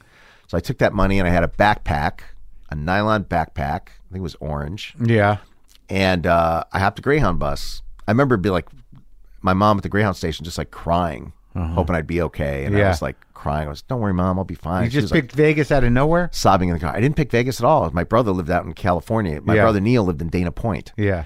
My oldest brother Neil, and I hardly ever saw him, so I thought I'd just go out and see Neil. Right. So I hopped to Greyhound West. I think I stopped in Indianapolis, saw my aunt. And then what I would do is I would sleep on the bus at night. Yeah. Not one hotel room. I would sleep on the bus. I was 19 years. I just turned 19. Sleep on the bus at night, and whenever I woke up in the morning, I would get off the bus and I would go to the men's room and I would wash my pits and my crotch and just like do a little like whore bath, put on a fresh shirt and whatever, and then hang out. I would find a diner near the Greyhound station. I would have a cup of coffee and whatever breakfast I could afford, and I would just like walk around. Sit on a bench, watch people. Yeah. I might have had a book to read or something, probably. And then around dinner time-ish, I would see when the next bus was coming through going west. And just get on. I would show my pass, hop on the bus, store my shit. Crash. Watch the scenery, and when it got dark, I would sleep. And then I would sleep till the morning. I would do that. I went that all the way across country, and I stopped in Vegas, and I got off the bus in Vegas, and I was like, holy shit, this place is amazing. I remember I stayed at a hotel. It was down by the Hacienda, which is not there anymore. It was now Mandalay Bay, like out by there. Yeah. It used to be the Hacienda. And there was a motel across the street, and I stayed there because they had adult movies. Yeah. I thought, oh, great, porn in the room. That's what I need after a long bus trip. And it was like the worst. I remember, I think I watched like 5 minutes of it. It was like the worst. Yeah. Like unbeat offable to. Yeah, yeah, because nothing happens. Like you couldn't beat off to this. If you're the horniest guy in the world, you wouldn't want to beat off to this porn. So that was disappointing. Yeah. And I left my shit there, and it was a nasty room too. It wasn't that great. Yeah. Of course. Yeah, of course, yeah. Yeah. With the free porn in the room. What did I know? Yeah. And then I walked from there all the way down the strip, all the way downtown. Wow. And back, and just marveled at how big it was and the signs. All the lights, yeah. man, It's hypnotizing. and then I'd walk in and be like, the cocktail waitresses were all like the most beautiful women I'd ever seen in my life. Yeah. Like, what is going on here? And people are playing for $25 a hand. Are you kidding me? Right. What? Yeah. What are these rich people wasting their money out there? Like, But you loved it. I was blown away. Yeah. And I just fell in love with it. And then I saw my brother in California, took the bus back, same thing, washing up, the same thing, no Yeah, money, right. no hotel room. And when I got back, I said, I'm moving to Las Vegas. To your mom. Yeah. And I saved up whatever money I had. Did she knew you tried to kill yourself? Did they tell her? Yeah. Oh. I think she knew. Oh. But it was like not as serious. If Yeah. I really wanted, I would have Yeah. done something. But it was more like Sominex. It was crying cry out for help. Yeah. Yes. So she said, "Go to okay. You can go to Vegas." So you Well, go I to- just was 19. I Yeah. said, I'm going to that and ask her permission. Yeah. I just told her I was leaving yeah. again. And how long did you live She was there? really worried about me. Yeah. What sounds Now that like I she think should have about been. it. Yeah. Yeah. She's still around. No, she died. She was really worried about me. When I got to be famous and got the Tonight Show and Drew Carey Show and all this stuff, I think she was in denial. She couldn't believe it. Oh, really? 'Cause I remember telling her one time, I was like third season already, like set for life. Yeah. Pretty much. Yeah. I wasn't syndicated yet, but Right. if I would have lived like a modest life the rest of my life, I'm done. Yeah. Like you could really like, Sure. I mean, I couldn't be driving a BMW 7 Series or whatever, but I Right. could live Yeah. and not have to worry about shit. Yeah. Um, She didn't believe it, couldn't believe it. And that's what I can't believe it. I go, Mom. And at one point, and she saw you on TV. I every was week.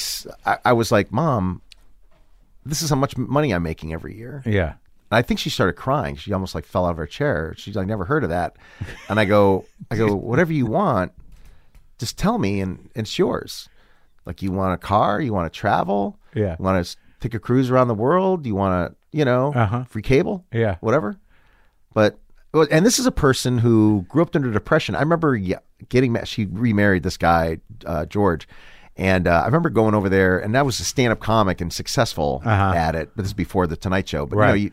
you want to like you're booking yourself, and you have to keep in touch, waiting for a booker to call you back. Right. And there was no cell phones back then, so I had an 800 number that I rented that they could call. Right. Some kind of Leave a message. service. Yeah. Yeah. And my mom didn't have a touch-tone phone because she didn't want to pay the money for touch-tone service. Yeah. And I was like, are you fucking... I really was like, how much is it a month? I was really like, my arms out like this. Yeah. How much is it a month? It's like an extra $10 or $12. And I reached in my pocket, and I think I grabbed $200 bills, and I threw it at her.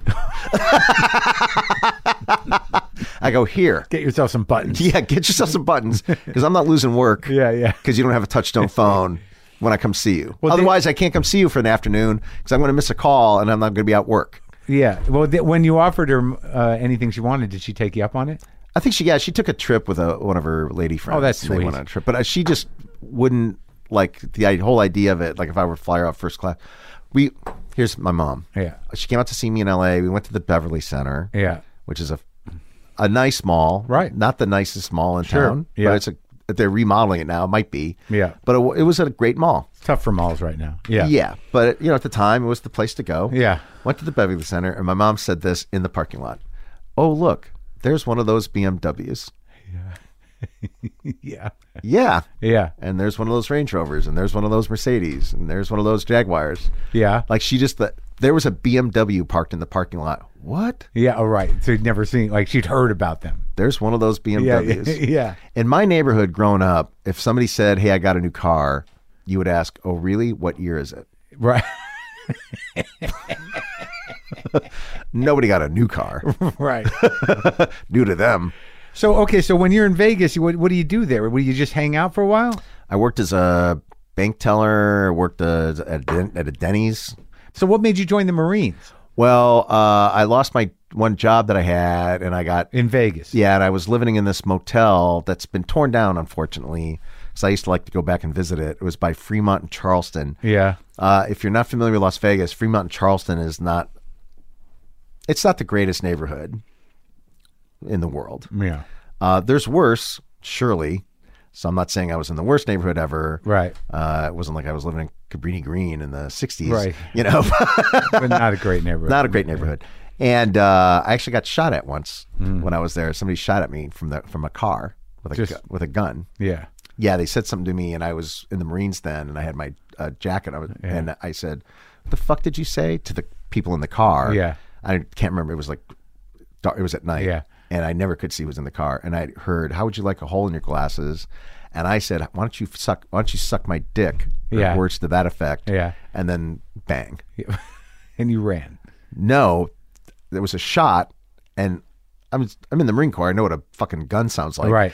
They shoot at me. The car takes off, and I ran after them to get a license plate number. That's what the Marines do to you. Like a moron. Yeah. But you're probably all jacked up. I was all jacked up. on Marineness. Yes, I was. And I was like, "Oh, you fucking with me? I'm bulletproof." Like I really was like out of my mind. And it was an empty lot behind me at this place, so it didn't hit anything. I don't think. I mean, I don't know. I didn't hear it hit anything. So you just joined the Marines because you'd like hit some sort of bottom and decided. Yeah, and I needed a job, and I was staying at my. Did you think you needed discipline and you needed to? No, I was at my. I lost my job in L.A. I was living in Vegas. I was staying at this place that cost me $55 a week. Yeah. In rent. It was a motel. Wow. Cockroaches everywhere. Ugh. Miserable. I was washing my clothes in the tub. Oh God. And hanging them up on, you know. Yeah, really living it. Yeah, rough days. Yeah. And then I lost my job, couldn't pay for the $55 a month, put everything in my car that had already been totaled. It barely ran.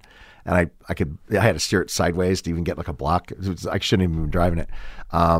So I put all the stuff I had, like I had yearbooks and old love letters and pictures and all that kind of shit. Yeah. And I put it all in the car, and my friend said, "Hey, come stay at my place overnight." So I went to my friends. I remember I walked into McDonald's. They were having they were doing they had the Monopoly contest going on. Yeah, sure. And it said no purchase necessary. And I was starving. Yeah. So I go, "I have to buy anything to get a card?" And they go, "Nope." I go, "Can I just get a card then?" They hand me a Monopoly card, and I ripped it. "I want a Coke." Yeah. And I was like, "All right." Yeah. I savored every piece of ice. Yeah. Tough days. My friend made me like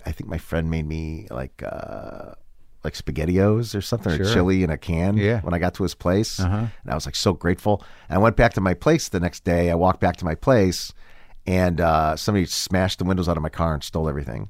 So I don't have any of my high school yearbooks or my original love letters from my first girlfriend or any of that stuff anymore. And they haven't showed up? No, somebody was looking for whatever, and they stole it all, trashed it. Who knows?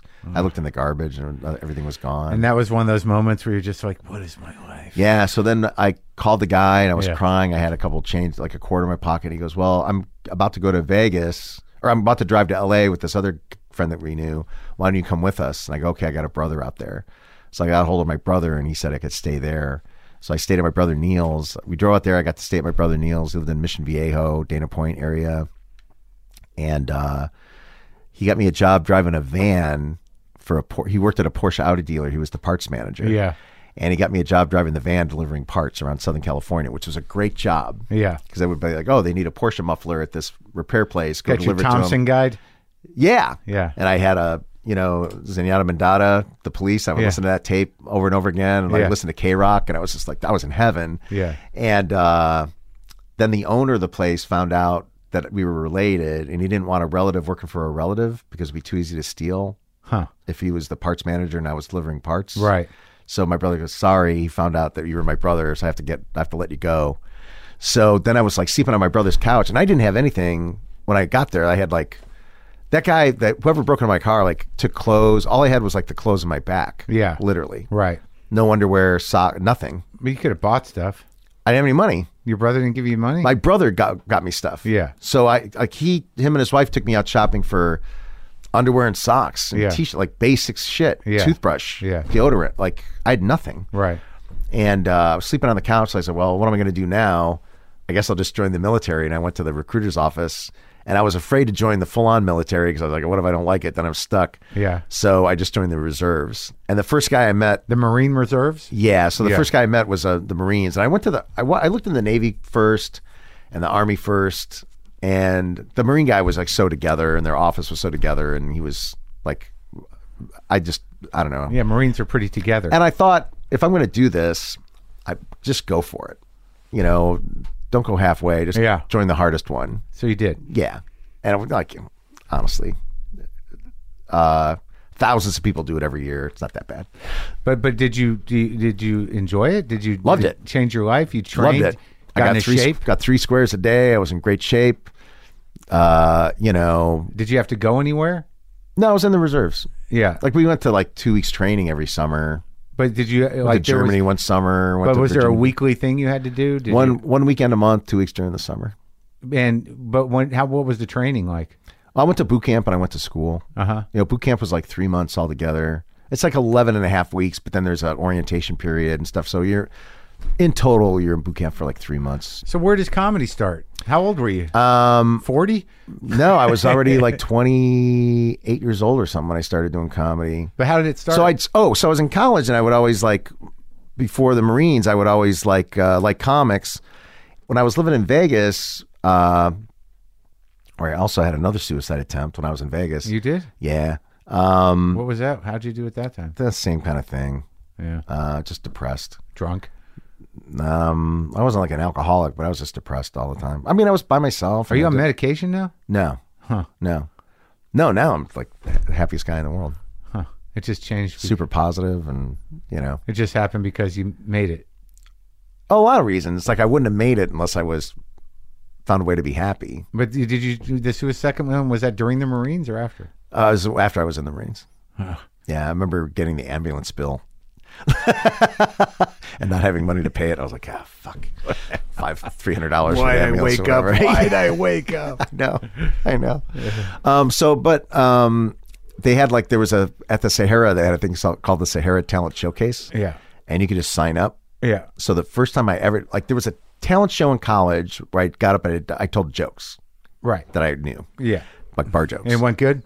It went okay. I got laughs from friends, and it was not unexpected to me. And then when I was in Vegas, I signed up for the Sahara Talent Showcase, and I did it was terrible.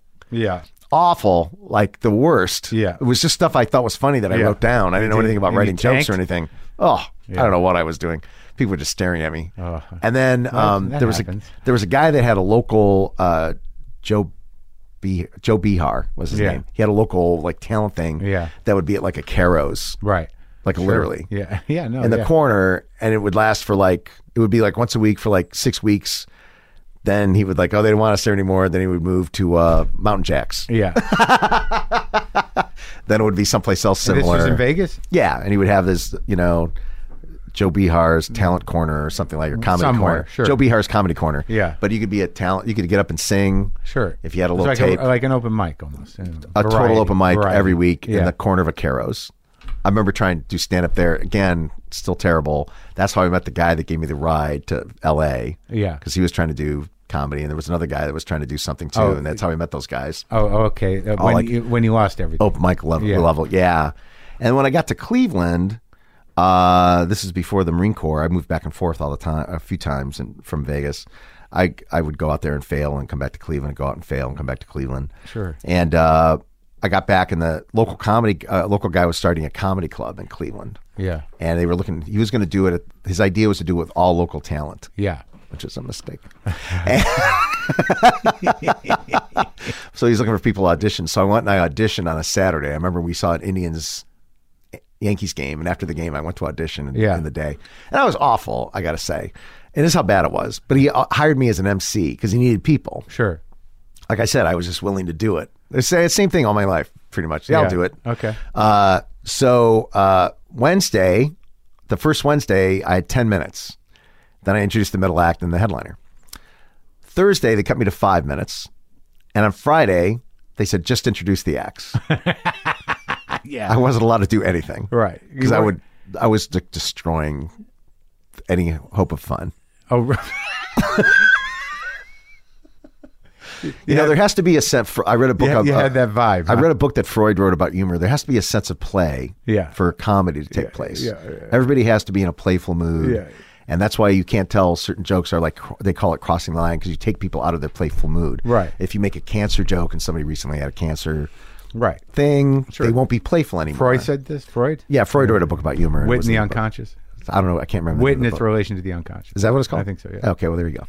I saw it in college. I didn't read the whole book. I remember, but that part is very true. Sure. That's why they have fun music and drinks to get you in a playful mood. And that's why you can talk about cancer. You can joke about rape. You can talk about murder. You can joke around about incest. But everybody has to know you don't mean it, and everybody's in a playful mood about it, and everybody knows nobody's taking it seriously. You got to make all those things fun. Yeah, and if you if you're in the room with, 100 people and everybody knows like, okay, we're all joking around and this guy's sick. So it's all sick humor. Sure. I get it. And they're in that mindset. I get it. Yeah. It sounds good. But if somebody takes a tape of it and shows it on TV later, look at this fucking guy. Yeah. Like people watching at home are going to go, this guy's a fucking monster. Yeah. That happens all the time. People doing, that's the chance you take when you do that kind of jokes. Anywho, they cut me and then I tried a couple of times. I was no good. So I stopped. And then later on when I was always, and this was like later on when I'm 28 now, so it's like 8 years later, like 7 years later, something like that, 6 years, 7 years later. I thought, well, that was a thing I tried that I'm no good at. Yeah. But I would go to the comedy club all the time to see people. Like when Bob Saget would play, I would see him on Wednesday when the tickets were half price. Yeah. Then I would take a date on Friday to see him again. Oh, really? And then I'd take another friend of mine on Saturday to see him a third time. So you were addicted. You have Bob Saget. I was a comedy aficionado. I would go to that club constantly just as a fan. Yeah. And it was somebody like a Richard Jeni or a Bob Saget or somebody who was a really murderer in a thing where I'd be falling down. I would go back twice a week to see him. Like I would just really be like, oh, comics. I was like a comedy groupie. And so I would watch these guys and I remember it's because I saw them already that I kind of like took a lot of information in through osmosis. And I was working as a waiter and the owner of the place got mad at me one time. And all of a sudden I wasn't working good dinner shifts. I was working lunch shifts instead. Yeah. And when I did work, I would get the bad section. That wasn't enough money. Right. And I at the time I had this friend of mine who was a disc jockey who knew me from back in the day. Right. And I was telling him about my troubles and he goes, well, if you ever think of any jokes for my radio show, I'll pay you. Was he on a popular radio show? He was a working disc jockey. Made a living. Morning show? Sometimes. Yeah. Sometimes afternoons, whatever. Yeah. He said, well, if he ever thinks of any jokes for my radio show, I'll pay it. Because he always thought I was funny from back then. And we always kept in touch. Yeah. And I go, how much will you pay me? And he said, I'll give you $10 or $15 a joke. Oh, wow. And I thought, oh, shit, I could make $100 a week. Yeah. Thinking up jokes. Yeah. But I didn't know how to think of jokes. All I knew is if I thought of something, write it down. So I went to the library in Cleveland and I got a book on how to write jokes. You did? Well, whose book? I think it was called How to Write Jokes by some British guy. I can't remember the name of the guy who wrote it, but it was like the only. Thank God. It was the only book in the library about how to write jokes. Oh my God! And it did all the things about making a list about a topic and exaggerating this and minimizing like all the standard things you do when you write a joke. Yeah. But it had all the information, and I was like, oh, this is what you do? Yeah. It was like a miracle to me. So I started writing jokes, and this was like in the fall. I want that book. And I made now I have a bunch of joke writing books. I have like all the. Oh, you do? Yeah, I bought them all. Gene Perret and all those guys that work. You don't have any of those joke writing books? Any of the books. Oh my God, they're great. They are. Well, you don't have that kind of act anymore. Well, I'd like to do that kind of act. Well, then you should get some of the joke writing books. I will. You gotta tell me what they are. I will. Okay. So anyway, January I made a goal for myself. So I'm going to try these jokes on amateur night. Yeah. And see how they do. Because now I know how to write jokes. Right. And I went to amateur night that January, and at the time, Stop Making Sense had come out like a year or two before. Yeah. And I thought, oh, people are wearing like those kind of, like it was like the new wave suit style, and people wearing those suits. Yeah. And the glasses I had were from the Marines. I couldn't afford any other glasses. I wore contact lenses sometimes, but otherwise, those were the glasses I had because I didn't have any money. Yeah, and that's the free glasses I got from the Marines. And I had my hair cut short because I was in the Marine Reserves. Yeah, and I bought the suit at a sale at the Goodwill. All you could fit in a bag for $20. Yeah, and I bought it because that was a suit that I had. Yeah, I thought it was a hip suit. Right. So I wore the suit and I had the glasses and the crew cut. And I got up in amateur night and people laughed at me when I walked on stage. And that was my first laugh. And I got $50. Yeah. And I was like, fuck, here we go. And people thought it was funny and they gave me advice and I wrote jokes and every time I saw a comic I thought was good, I'd say, hey, can you give me some advice? And they would give me more advice and I write more jokes. Who gave you the best advice? Everybody gave me good advice. Yeah. Yeah. Vic Dunlop told me, talk to people like you're talking to them in the living room. Yeah. Like I didn't know where to look. Right. When I was on stage. What do? I can't look at people in the eye? Do I look at the ceiling? Yeah. He goes, just look people in the face and pretend you're in the living room. That's what I do. Yeah. That was a great tip. Yeah. And he passed away, didn't he? Yeah. Somebody else told me a great technique. Tell the joke and then act out the joke. Oh, yeah? Yeah. What do you mean? Set it up? Like,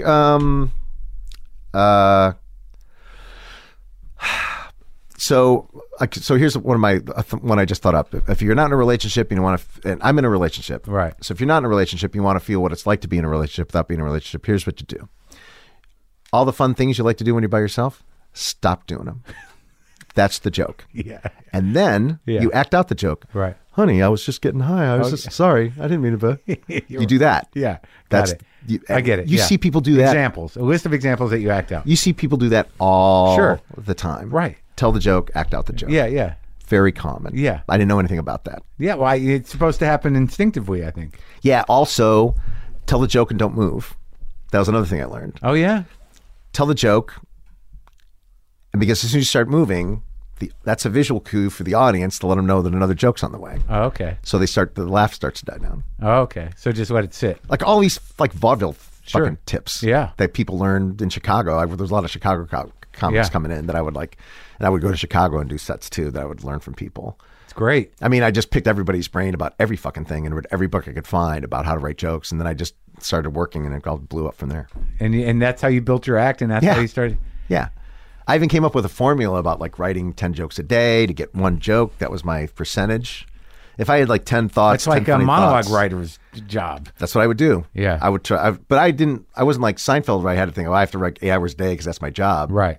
I figured out in my head that if I think of one funny joke a day, telling it, getting the punchline, getting the laugh, that's X number of seconds. That's like 20 seconds, 25 seconds. Yeah. And I'll also think of tags for it when I act it out and tag it. That'll be another 5 or 10 seconds, including the laugh. Right. And if I wrote one joke a day, 5 days a week, all year round, I could get about 45 minutes a year of material. Oh, so you had it all worked out. I worked it out. Yeah. Like And a math problem. Did you follow that system? Yes. That's great. And I would write But like writing 10 jokes a day, though, you could be anywhere. You could be in your car. You could be like whatever the brain's working. And then the kicker of it was, Yeah. they didn't have to be 10 good jokes. I just needed one good joke. Right. So it would be like 9 thoughts Yeah. and then one good joke. Right. And then I could tag it and work on it, and that would be turn into something. And that's all I did. It's and The rules were they couldn't be dirty. yeah. I could write dirty jokes, Right. but they couldn't count towards the 10. Okay. So we were extra. Yeah. They had to be stuff that I'd be clean enough to do on the Tonight Show. Right. And then you got to do the Tonight Show with Carson. Yeah, and they couldn't be topical because I wanted to be evergreen. I could write topical jokes. Yeah. Like, oh, that Carter. Right. Or yeah. oh, that Clinton. Right. Oh, that whoever's the politician. Right. But they didn't count towards the 10. But you did your first Tonight Show with Johnny, right? Yeah, Johnny and Doc That's great. and Ed. Yeah. That was my dream. I had to And have you did it. I had to have all. And the, you did it. I wanted to have all the starters there. Yeah. Nothing against Yeah. Tommy Newsom. What do you mean? You want the first I love team. Tommy Newsom. Yeah, Newsom, I but know. Yeah. I didn't want a guest star. I didn't Right. want. I love Gary Shandling, but I didn't want him to be the guest star. Right. When I was doing my first Tonight Show. Yeah, of course. Had to be Carson. So you obviously came up. You got your headlining set. Yeah. You got your show. Yeah. And then my question was really, is that you said you did retire to some degree. Yeah. And then they was the Price is Right an offer you couldn't refuse, or something you really thought was Well, I did that. I did that Power of 10 show. right? And You when liked hosting? when I did it was an interesting show to me. Yeah. Like I thought, wow, what an interesting thing. Oh, You the get polling show. Yeah. Yeah, you get polling, and it's like that sounds like fun. And I go to New York. Yeah. For a couple weekends a month, big deal. Yeah. And Yeah. all of my other time. Oh, you is- knock them out that you strip them? Yeah, Yeah. All right. my other time is free. Sure. Fucking why not? Yeah. Fuck it. Yeah. So, and I liked Michael Davies and the guy that was doing it. So fuck yeah, And you did it. yeah. And then I did the pilot, and then it was for CBS. Yeah. And then I was driving on a driving trip out of New York, then in a rental car, and I got a call from CBS. How'd you like to do my agent called me. Yeah. So I got a really interesting call from CBS casting. Yeah. And I had been taking acting lessons because I thought maybe I'll do some movies or something, small Yeah. parts.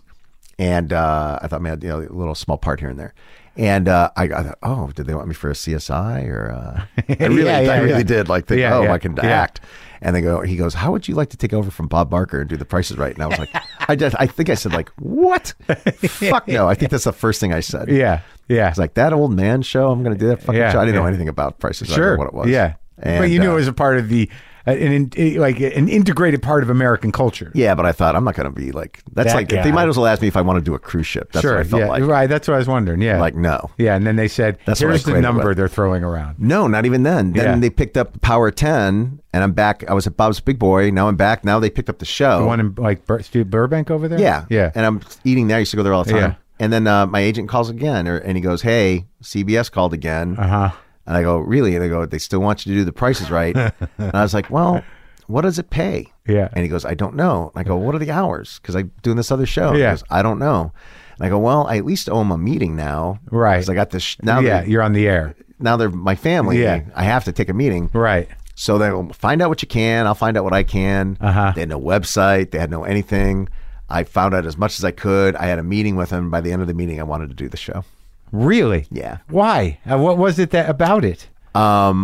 Well, I still didn't know exactly how much paid or what the hours were, but they filled me in when I Yeah. took the meeting. Right. And it was like the head of CBS daytime and one of the producers and president of CBS and one of the producers on The Price is Right. They were getting to know me, and I was asking questions like, "Do the show ever travel? Like, what?" And they go, "Oh, we'll work around your schedule. If you need time off, don't worry about it. If you ask us in far in advance, we Yeah. get the time off," which is true. Finally, the one guy, Sid Vintage is his name.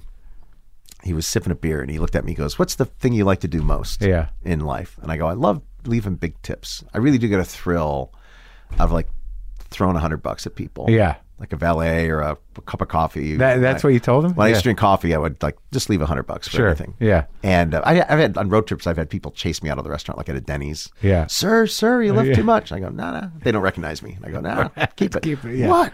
Like people, I love it. Yeah. I love over tipping. And I go, I love leaving big tips. And he looks at me and he goes, well, if you do the prices right, you can do that every day for a living. And I was like, wow, that's right. And that's what sold me. The feeling. Of like, that feeling of like changing hey, someone's life have with a car. Yeah. There's nothing like it, brother. Oh I'm my telling God, you. that's true. There's nothing like it. And it's not my money. Yeah. That's the best part. It's somebody else's money and I get all the credit. That makes sense. Yeah. It makes sense. I just love it. I love people like are freaking out because they get the like A free thing? because I know how Yeah. I know how broke I was. Right. Like I gave plasma when I lived in Vegas. I lived in this Roach motel. Right. So when people even win like $500, which is not a lot on The Price is Right, but I'm like $500 is great. Yeah. My joke is like if you won a scratcher on if you won $500 on a scratcher, you wouldn't shut up about it. Yeah, that's right. You know? Yeah. Wow, that's great. That makes sense. Yeah. So, well, great. And you're doing it forever? Are you there for life or how does it work? I don't have any reason to leave. And does it do well? Does it hold its numbers and everything? It's the number one show in daytime. Second half hour, we get like 6 million people watching. That's unbelievable. If it was on prime time with those numbers, we'd be like a top 25 show. That's crazy. And what about this? And you're not depressed, and you found a way to be happy. You enjoy sports. I know my friend Dave Anthony sometimes travels with Dave you Anthony. to soccer games and whatnot. Yeah, and when did Buddhism come into play? I started practicing and learning about it like right around when the Drew Carey show ended, right around there. And then I really came home and I took the Vipassana meditation course where you go for 10 days without talking. Oh yeah, I did that wow. a couple of years ago. And that did it. That was a life changer. Oh, Yeah, because every night you do you get a lesson in Buddhist philosophy along with the meditation. And then you meditate the whole rest of the day. You get up at 4 a.m. and you meditate all day. And then like around 8:30, there's like a 45-minute lesson in Buddhist philosophy. interesting. No talking.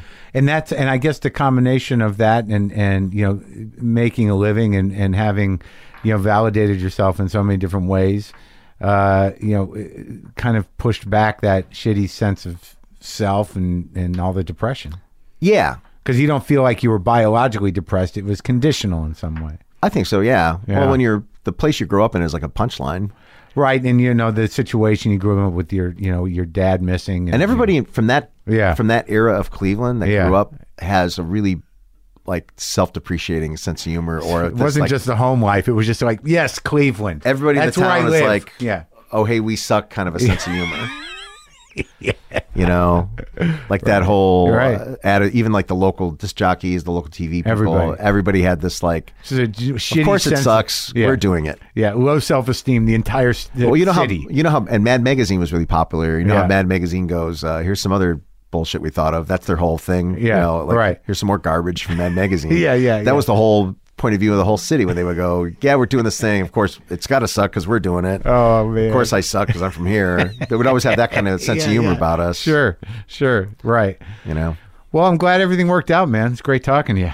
Yeah, our shit doesn't stink, and our shit stinks in Cleveland. Yeah. That's Yeah, we don't sure. we have the opposite attitude of hoity-toity. Yeah. Yeah. But I tell you, it's there's a couple restaurants in Cleveland, the best restaurants in the world. Yeah, that they're great. Greenhouse Tavern in Michael Simon's place down the street. Yeah, great. Yeah, and then there's a grilled cheese restaurant. Do you ever go to that corned beef place? I don't like Swiman's? corned beef. Swiman's? I don't like corned beef. Oh. Which is weird because it's a big, huge thing. There was a really famous corned beef place right in my neighborhood that you could walk to. But I It was wasn't Swiman's? no, it was something else. It was like a local place that had been there forever. We can have different opinions about corned beef. It was great talking to you, man. Yeah, nice talking to you. Nice seeing you again. That was fun. That's great. Cut it down to 25 minutes. Yeah. We're looking for 12. Did I tell you that? I don't know if you understood what we were doing. I hated to be impolite. I didn't want to cut you. I don't know what you thought you were coming for, but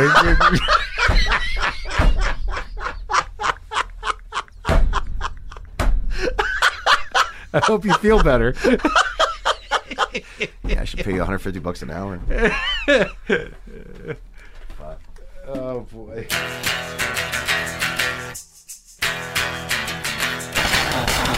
That was such a satisfying hit for me. Drew Carey was amazing. That was amazing. I really enjoyed talking to him. Hope you did. Hope you like that too. And soon I will be playing guitar in here. We're not far away from that. Just hang. I know there are a lot of you who are like, when, Mark, when do we get you working out riffs at the end of your broadcast? When does that happen again? Soon, folks. Soon. That's all I'm going to say. I got to get the guitars out. I just got my sound panels up. Did I tell you about my sound panels? Boomer lives!